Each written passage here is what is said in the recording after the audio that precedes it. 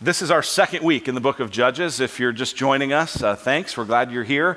And if you're back, we're glad you came back. The book of Judges is an interesting book, and I've been trying to tell as many of the stories as are appropriate to my kids as I can. And I was thinking, you know what, I should open up the Jesus Storybook Bible because it's my favorite kind of kids story Bible. Here's a picture of it. The subtitle is Every Story Whispers His Name, and I love how it just kind of all points to Jesus. And so I was like, you know what, I'm going to open the Jesus Storybook Bible and read some of the stories from Judges. And there aren't any.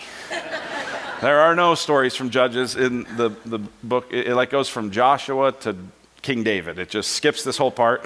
And the stories we're going to look at today are a good reason why. Today, at the very least, is PG-13. In terms of the content of this passage, it's violent. It might even be rated R, depending on your kind of sensibilities. So I just want to give you a heads up on that. If you have kids in here that you don't think you want to have read about some pretty violent things, this would be a great time for you to take them and check them into Redemption Kids and then come back and join us yourself. But just a heads up if you want to do that. So it's PG-13, maybe rated R. Another big question with it is what category this falls in. Would this be a drama? That's kind of what you might think initially, but it also maybe could be a comedy. Right, there's going to be parts of this story that we're going to look at today that are funny, and so if you were kind of nominating it for a category, right, you go, what is this? It's sort of like The Martian. Any of you seen The Martian? That movie that just came out a few months ago, and it won the Golden Globe for Best Comedy. And if you've seen it, you're like, that's not a comedy, right? But they didn't have another category to put it in, so that's where they put it. And that's a little bit how this is. Is this a comedy? Is this drama? Is this horror? What is this?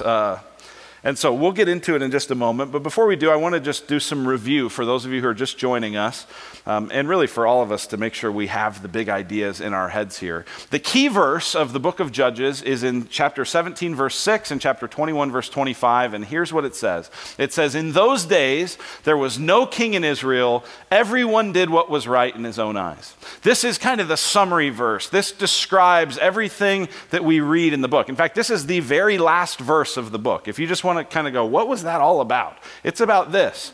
There's no king. They aren't living with God as king. And everyone does what's right in his own eyes. Now, we said last week, that sounds a lot like our culture. Sounds a lot like today. Everyone does what's right in their own eyes. Now, the way we say it is, I should be able to do whatever I want, whenever I want, with whoever I want. No one should tell me what to do. Right? It's a free country. I can do what I want to do. Right? That's everyone does what's right in his own eyes.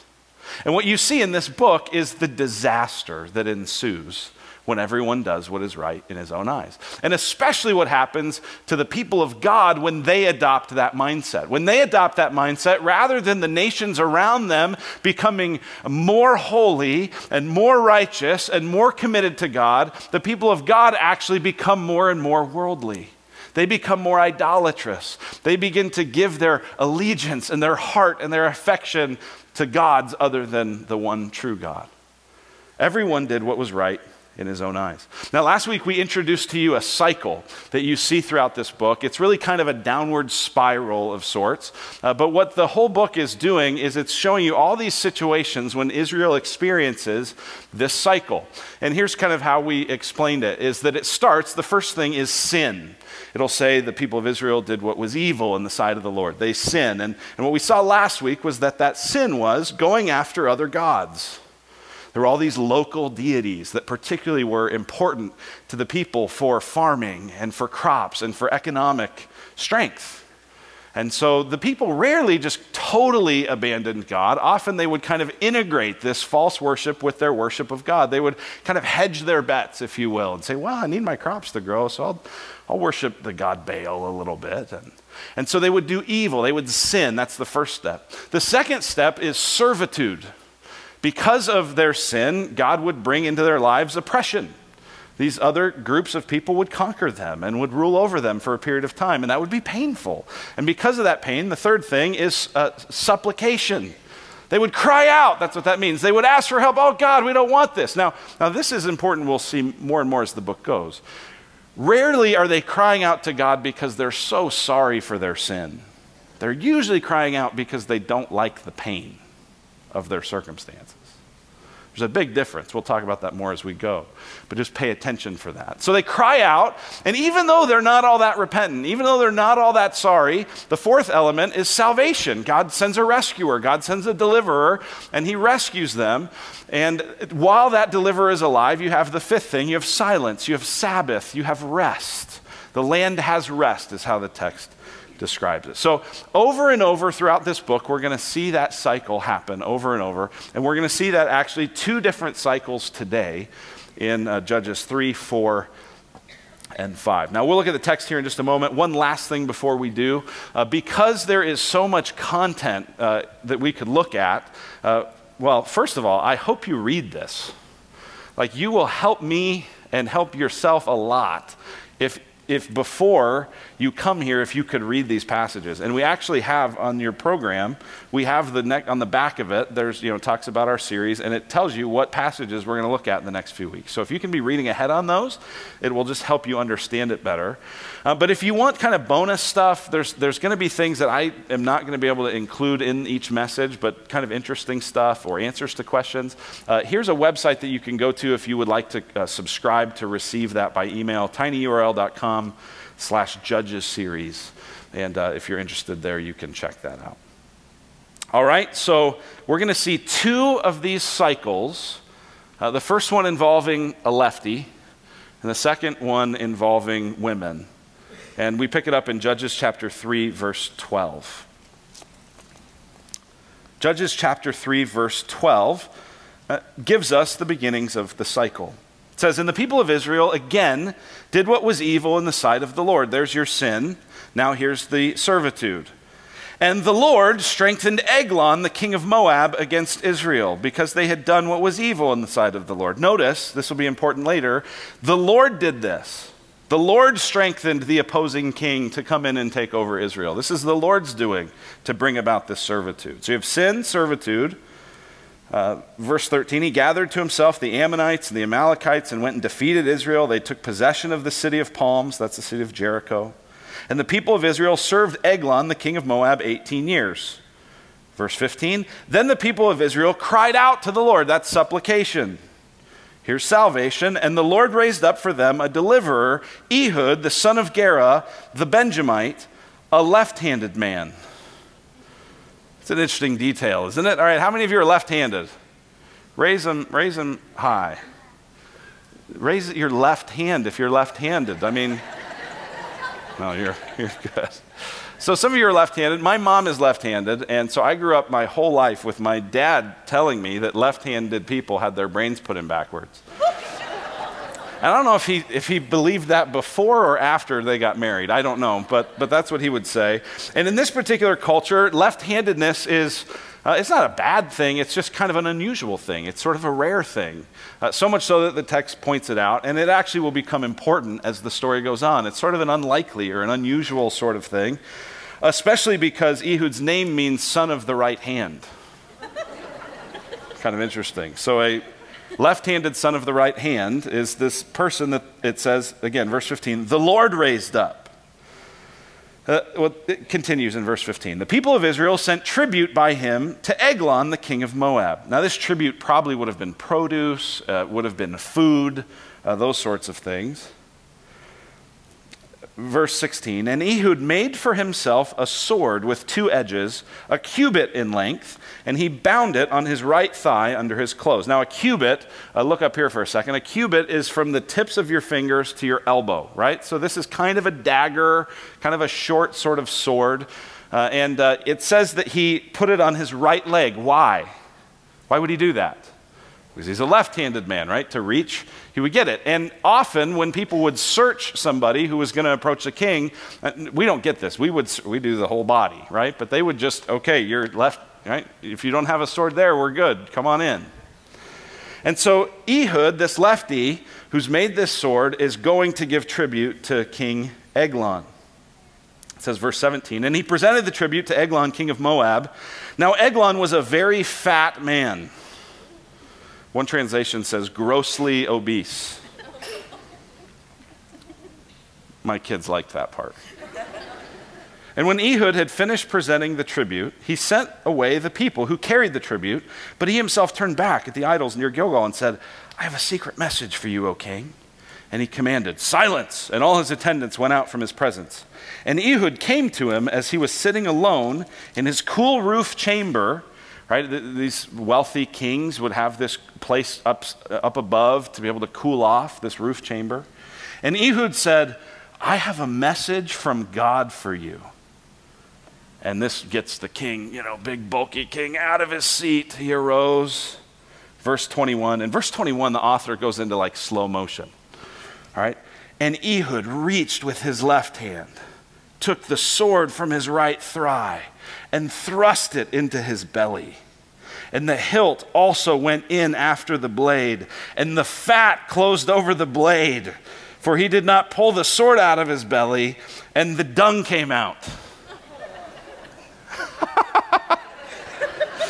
Right, I love just hearing all your reactions. Some of you are like, ew, and some of you are like, ha ha ha, and some of you are like, yeah, right? Like, this is the perfect story. Like, I wish you were all in junior high. This would just be a delight to preach this story to you. And there is a sense in which it's funny, right? If you put yourself in some Israelite sandals, you're like, ha ha ha, you oppressed us. Take that, big fat king. Josh Watts said his little boy called him Big Fat King Eggnog. Take that, And so the dung comes out. I don't know exactly how that worked, but that's an image. Verse 23, then Ehud went out to the porch and closed the doors of the roof chamber behind him and locked the roof. So he drags big fat eggnog out to the thing, locks the door. It says verse 24, when they had gone, the servants came, and when they saw that the doors of the roof chamber were locked, they thought, surely he's relieving himself in the closet of the cool chamber, right? Get this? Eglon's attendants come back. Where is he? Where is he? Oh, you smell that? Remember the dung had come out. He must be going to the bathroom. So they're waiting. Verse 25, and they waited till they were embarrassed. That's how some of you feel right now. Can you believe are we allowed to talk about this in church? But when he still did not open the doors of the roof chamber, they took the key and opened them, and there lay their Lord dead on the floor. The rest of the passage continues that Ehud escaped, and 10,000 Moabites were killed, and it's just this incredible victory for Israel. And it says, verse 30, so Moab was subdued that day under the hand of Israel. And then here's the fifth part of that cycle, and the land had rest for 80 years. Right, so you had the sin, they did evil, the servitude, God gave them to Eglon, the supplication, God help, the salvation, Ehud delivers, and then the rest, the land had rest for 80 years. Verse 31 gives kind of a summary, a minor sort of judge. We don't know much about him other than he was quite a warrior, killed 600 Philistines with an ox goad, which is kind of a farming tool. And then that takes us to chapters 4 and 5. Now, so that's again, just one more cycle. We'll come back at the end of all this and go, what are we supposed to get from all this, okay? But for now, that's that first cycle, God using this unexpected left-handed Ehud to save the Israelites out of the Moabite oppression. All right? Now, chapters 4 and 5, chapter 4 is kind of the story form. Chapter 5 is the song form. So after the story happens, chapter 5 is written to celebrate God's rescue, to celebrate God's deliverance. And so that's a little bit of how that works. Just for the sake of, partly for time and partly because there's so many names and geography and things that to try to go through it real fast is challenging. So I'm just going to tell you the story, but I'll set it up maybe by reading verses 1 to 3 of chapter 4. So here's the next cycle. And the people of Israel again did what was evil in the sight of the Lord, sin, after evil died. Verse 2, here's your servitude. And the Lord sold them into the hand of Jabin, king of Canaan, who reigned in Hazor. The commander of his army was Sisera, who lived in Harosheth Hagoyim. Then the people of Israel cried out to the Lord for help, for he had 900 chariots of iron, and he oppressed the people of Israel cruelly for 20 years. So there you have the first three elements of the cycle, right? You have the sin, you have God selling them into the hand of this opposing king. That's the servitude. Then you have the supplication. They cry out for help, right? They're 900 chariots of iron. This is the top-notch, most expensive, most technologically advanced weaponry of this day. This is a strong army. Sisera is the commander. He's the leader, right? All of us have seen different countries where there's a political figure, but the real leader is the general. The real leader is the commander. That's how it is in this particular situation. Sisera is the real enemy. In the midst of that, we're introduced to Deborah. Verse 4 tells us that Deborah is a prophetess. Now that's kind of interesting because most of the prophets in the Old Testament were men. It's kind of a rare thing for there to be a female prophet, not unheard of. She's not the only one, but this is kind of a rare thing. She's a prophetess, and it says that she would sit under a tree and she would judge Israel. People would come to her for kind of, hey, would you help resolve this dispute? Would you speak wisdom into this? Would you kind of do this? So Deborah is this leader figure in Israel. Now, what's interesting in this whole story is we have the sin, we have the servitude, we have the supplication, but who's going to be responsible for the salvation?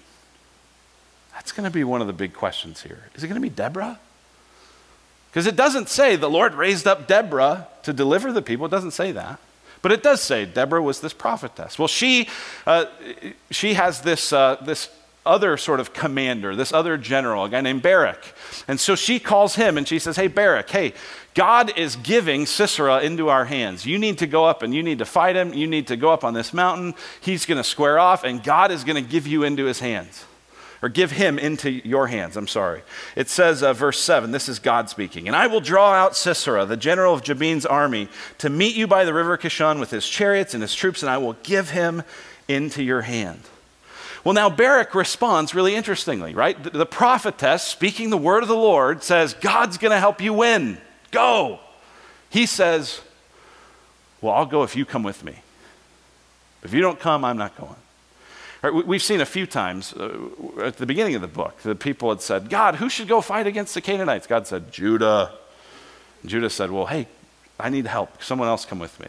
Kind of this half-hearted thing. And that's a little bit how Barak is. So is Barak going to be the deliverer? I don't know. So he says, well, Deborah, I'll only come if you come. And Deborah says, okay, well, I'll come. But listen, just so you know, because of this response, you're going to still, we're still going to win. But the glory for this battle is going to go to a woman. That's kind of interesting. So everything gets set up, everything gets prepared. They're preparing for all this stuff. And in verse 11, we get this sort of random interjection, this zoom away from the main story that doesn't seem to have to do with as much, which tells us about a guy who is a descendant of Moses' father-in-law who had set up this camp kind of nearby where this battle was going to be. So then the battle happens.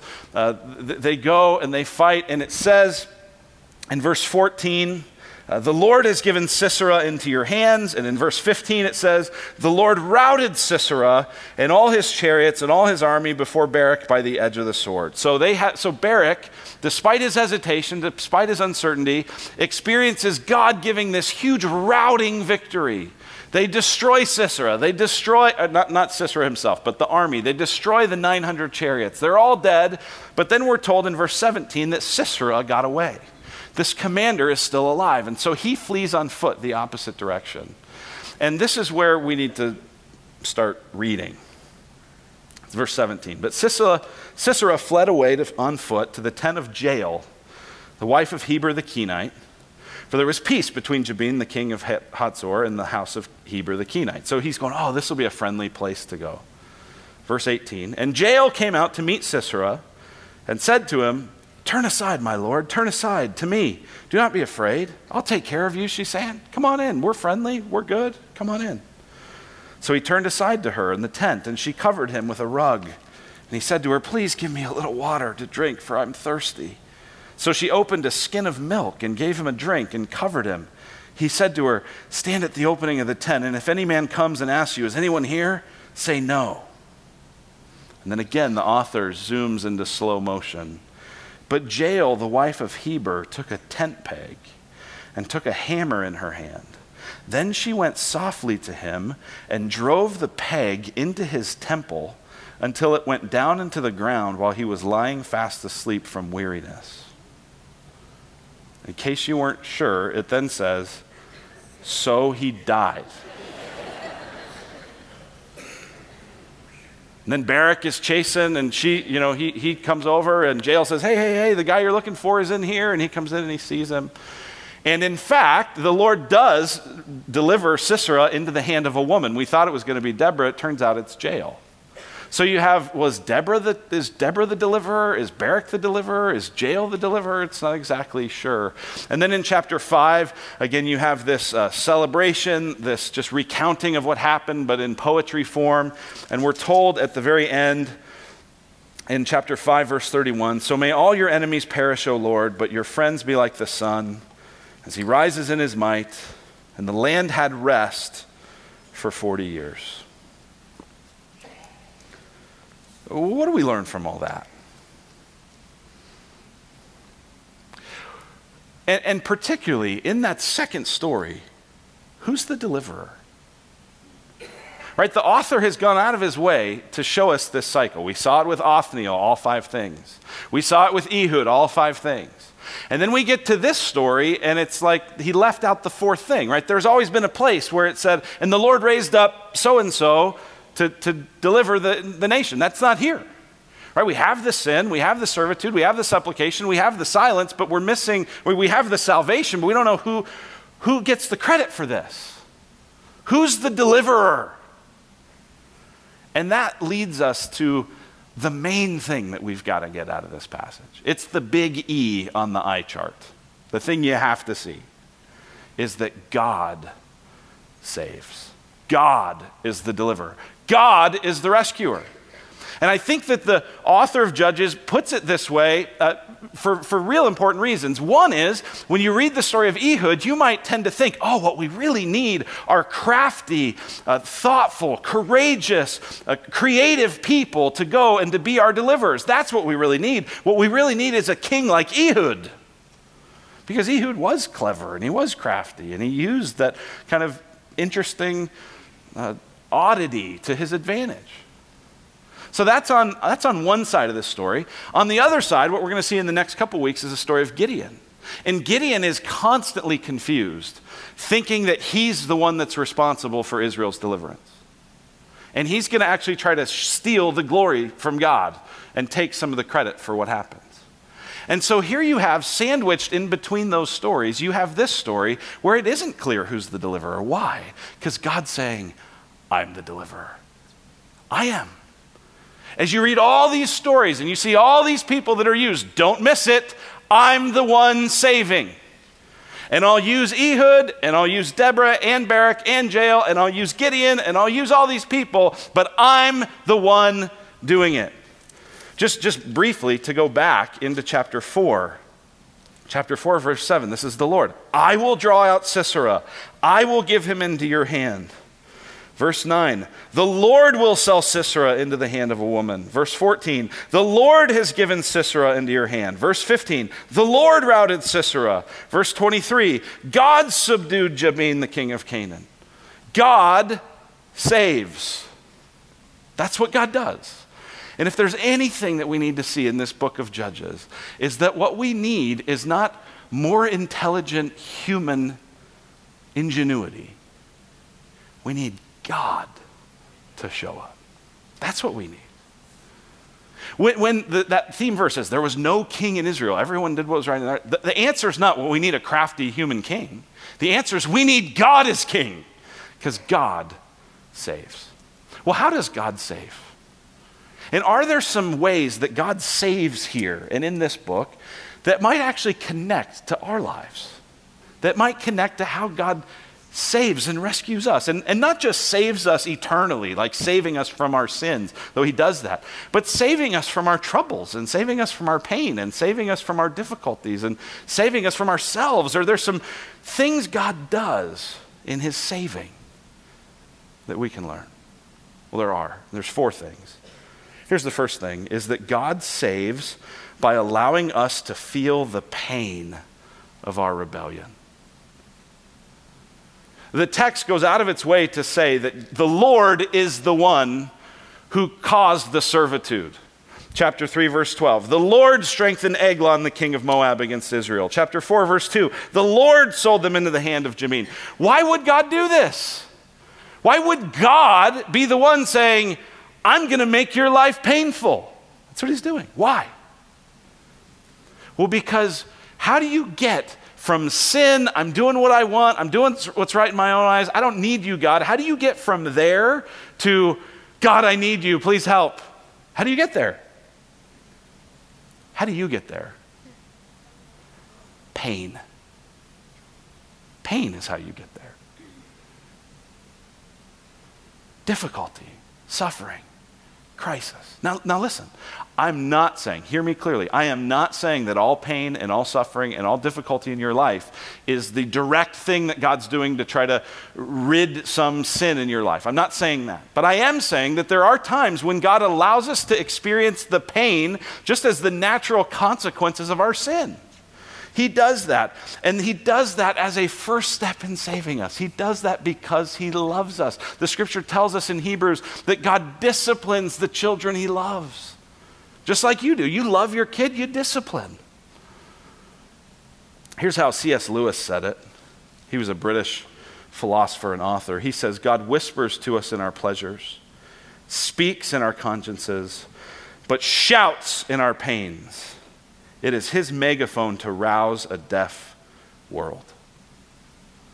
God shouts in pain. So when you're in pain and you're in difficulty, one question to ask is, Lord, what are you trying to say to me through this? What are you trying to help me with this? I'm not going to assume, God, that you're against me. I'm not going to assume, God, that you've left me. I'm actually going to assume that because of this pain, you're here with me. And you have something to shape in me. What is it, God? If God didn't let us experience pain, there's so much that would go wrong that we'd never know. Right, here's a picture of Ashlyn Blocker. She's a teenage girl who has a very rare disease called congenital insensitivity to pain. What that means is she can't feel pain physically. Her parents figured something was up when as an infant she never cried. Right, some of you are like, oh, Lord, that sounds awesome.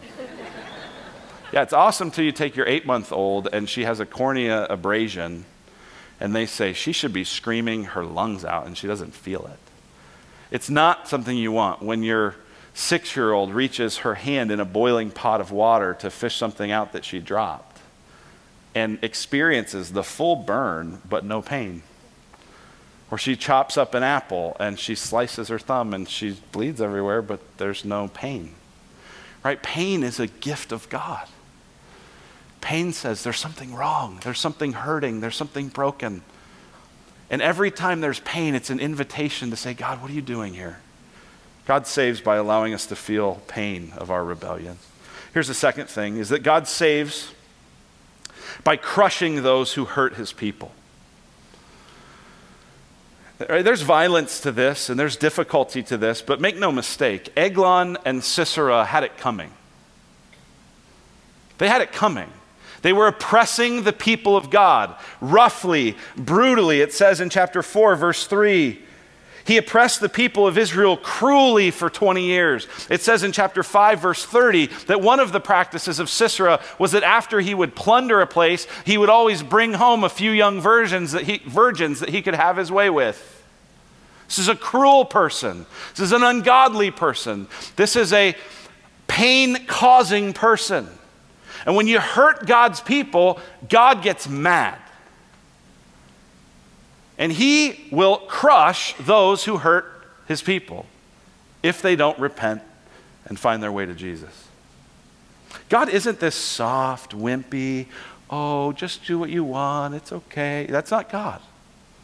Heard this really funny story about Teddy Roosevelt. You know, he was a president, and when he was in college at Harvard, he taught a Sunday school class. And this kid was late to a Sunday school class. He said, hey, what happened? Where were you? And he said, well, this kid was picking on my sister, and he was hurting her, and so I punched him, and I'm late. And he said, well, that's great. And he pulled out $1. He said, way to go. Have $1. And he was asked to no longer teach in the Sunday school. And I don't know, I guess I get why they would ask him not to, but I also, don't you think like the kid protected his sister? That was the right thing to do. And you go, wow, but shouldn't we forgive? I mean, should we be like taking up our tent pegs and cubit swords or guns? Or should we be like rising up to rid the world of evildoers? Right? We see people around the world doing that, don't we? Let's get rid of them. Is that what we should do? Or should we, as Jesus said, pray for our enemies, love our enemies, forgive our enemies? Well, yes, of course that's what we should do. But don't you understand that our ability to forgive our enemies, our ability to love our enemies depends on believing that God will take care of what's right in the end, right? You say, I don't need to repay because vengeance is God's. So I'll love. But listen, if you say, well, I have to forgive and God isn't going to do vengeance, well, that doesn't work. Because if you go, God's not going to do anything about this, then I'm gonna. Your only hope to forgive is to believe that there's a God who will punish evil. And he did punish it on the cross for anyone who will trust in Christ. They can have forgiveness. They can have their sins paid for by Jesus. But if they don't repent, if they don't turn, God will crush those who hurt his people. Here's the third thing we see from this story is that God saves in funny and gritty ways. I mean, I know we're at church, so we're supposed to be serious, and most of us, look a little nicer than we look at other points in the week, and at least I do. Kind of a slob the rest of the week, but this story, isn't it funny? I mean, if you just are allowed to be on, both services, there have been kids sitting up in this front part, and they laugh harder than any of the rest of you. Because kids get that it's funny. And I think if you're an Israelite reading this, you're like, yeah, bad guy, you got it. Your belly was so big, we couldn't even get the sword out. Ha ha ha, and the poop came out. And it's funny. And it's gritty. And it's like all this tangible, earthy stuff, right? And I think sometimes we go, oh, God's up there, and it's this distant, pious, spiritual, whatever. I think actually this is rather pious. To say, look at how God does it. God gets engaged in our messy, dirty, real world, and he brings salvation there. And he has an ability to go, hey, laugh about how great it is that I'm your deliverer. Enjoy it. Have a laugh at Eglon's expense. It's funny. Here's what Dale Ralph Davis says. He's a commentator that I've really appreciated on this book. He says, life seems to be a mass of twisted coat hangers and disconnected doorknobs. And the glory of this text is that it tells us that Yahweh is not a white-gloved, standoffish God out somewhere on the remote left field of the universe who hesitates to get his strong right arm dirty with the yuck of our lives. The God of the Bible does not hold back in the wild blue yonder somewhere waiting for you to pour Clorox and spray Lysol over the affairs of your life before he will touch it. Whether you can comfortably put it together or not, he is the God who delights to deliver his people, even in their messes, and likes to make them laugh again. He's the God who allows weeping to endure for a night, but sees that joy comes in the morning. This God is getting involved in the messy stuff. He's getting involved in the difficulty. And listen, the place where we need saving is often the places that we feel ashamed to bring to God because it's dirty. Or the pain that we feel, and we feel ashamed to actually tell God how we actually feel, right? It's amazing. I think this should invite us to feel the freedom to be honest with God. God, I can be honest with you. You know how things really are. You know the grit. You know the humor. I don't have to become this sanctimonious other person that I'm not. I can be who I am before you. Right? That's what the Psalms are. Right? The Psalms are the prayer book of the people of God. And yet we feel very uncomfortable praying like the Psalms pray. There's this old movie, The Apostle. Robert Duvall was in it. It wasn't a Christian movie. And I'm not necessarily recommending it, but I think I watched it. I don't know if I was a Christian even when I saw it, but I remember this one scene where he is up in the second story of his mom's house, and he's ranting at guys, going, I love you, Lord, I love you, but I'm mad at you. I love you, but I'm mad at you. And the neighbor calls and says, will you get him under control? He's ranting and raving. And she said, listen, ever since he was a young kid, he's always talked to God, but sometimes he yells at him. When was the last time you yelled at God? And get this, I'm not saying we should get like we're better than God and we know how to run the world. We don't need that spirit. We don't need more of that. That's everyone did what's right in their own eyes. But when was the last time that you were so convinced that God was for you and you were so convinced that he was a big boy who knew your real gritty life that you could just let him have it? I don't like this. When are you going to do something about this, God? Do you ever feel like you have the freedom to do that? We should. I think this passage also invites us to just feel the freedom to not take ourselves so seriously. This is funny. And we're so serious. We got to be everything to everyone. We got to know, we got to do, we got to have our whole thing together. And this says, no, you're human. One of my favorite stories, this is from a book called Sensing Jesus by Zach Eswine. He was a seminary professor, and he had a pastor in his life who, this pastor was a mentor figure. And this pastor, under all this stress and all this weight of I got to do everything, and I got to be everything, and I got to meet all these demands, this pastor took his own life. And in the book, Eswine talks about how he wished that his friend just would have just known, like, you're just human. It's okay. You're not supposed to be God. You're not supposed to know it all. You're not supposed to be it all. You're not supposed to do it all. Just embrace the limits of your being human. He wished he could have felt that. And so a few weeks later, he had an opportunity at the seminary he taught at to give a short address to all the graduating seminarians, all these seminarians who are going to go off into the world and be pastors and be theologians and be very serious about God. And they said, hey, will you say a few words to send these guys off, give them some word of wisdom that they need as they head into this life of influence? And he stood up and he said, gentlemen, Jonathan Edwards, the great American theologian and preacher, farted.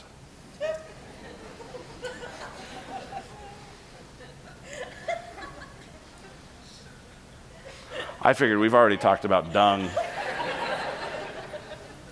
This is bodily function Sunday at Gateway. Jonathan Edwards farted. Whoever your hero is, they fart. Whoever the perfect mommy blogger that has all her Pinterest life together, and if you could just make your hot dogs look like beavers, you'd be so happy too. Or, you know what she does. And so let this just invite us to not take ourselves so seriously. Say, God, you save. You're in charge. I can be honest with you. I don't have to be so uptight. I'm going to take God seriously. I mean, I think this passage invites us to take him seriously, right? He's the Savior. He's the one doing it. But to say, God, you're funny. I think heaven will be a blast because God will be there. There's no one in the world happier than God. Here's the fourth thing to see. God saves through unlikely deliverers. It's one of the things this whole book is pointing to is the unlikely deliverers. All the deliverers in the book of Judges are flawed. They all have problems. They all have foibles. They all have things that we wouldn't necessarily admire or aspire to be. God saves through a lefty. Whoa, that's kind of a weird thing in that culture. He saves through a woman prophet. There aren't many of them. He saves through this foreign woman jail who's going to drive the tent peg. And he's going to use Gideon, and he's going to use Samson, and he's going to use all these broken, unlikely deliverers. Why? To point to another unlikely deliverer, but one who's not broken, Jesus. Think about it. Jesus is an unlikely deliverer, right? When he shows up, the people go, Nazareth, what could come from there? When he's on the cross, actually delivering the world. He's hanging there, paying for sins for whoever would trust in him. He's doing the deliverance. And while he does it, the people go, oh, if you're the Son of God, bring yourself down from there. Come on. This isn't how a deliverer acts. You just got beaten, not delivered. No, not in God's economy. God saves through unlikely people. And yet in Jesus' case, he's the perfect one. So let me close by asking this question. And this is a question that I would love for you to talk about at lunch. I'd love you to talk about in your RCs as you meet this week. In what ways do you need saving? In what ways do you need saving? You need saved from your debt because it's just become out of control and you're stuck. You need saved from discouragement, and depression, and despair, and you feel like you're so alone. You need saved from that. You need saved from a bad relationship after bad relationship after bad relationship, and you go, God, I don't know if this is ever going to work. Save me from this. You need saved from confusion about what to do and what's wise and what's the best decision and what do our kids need. You need saved from that. You need saved from alcohol or substance abuse. You need saved from your anger. Because it's not always out there, but it's lingering under the surface, and sometimes it explodes and it really does damage. And you go, God, I need to be saved from that. You need saved from your sin. Not just your sins, the little things you do, but the nature of your heart that is bent toward disregarding God. You need saved from that. This passage, this book is an invitation for the people of God to say, God, save me. God, help me. Let's pray. Father in heaven, I thank you for the way you save. I thank you for the kind of deliverance that you bring, how it's funny and gritty and real, how it comes even through imperfect people. God, we even thank you for the pain that you'll allow our lives to have, to wake us up and to be a megaphone that gets our attention. Father, we pray that you'd save us in the areas where we need it. I pray that our minds would be and our hearts would be open and attentive to the ways we need saving. Would your Spirit speak to us there and bring rescue, we ask in Jesus' name. Amen.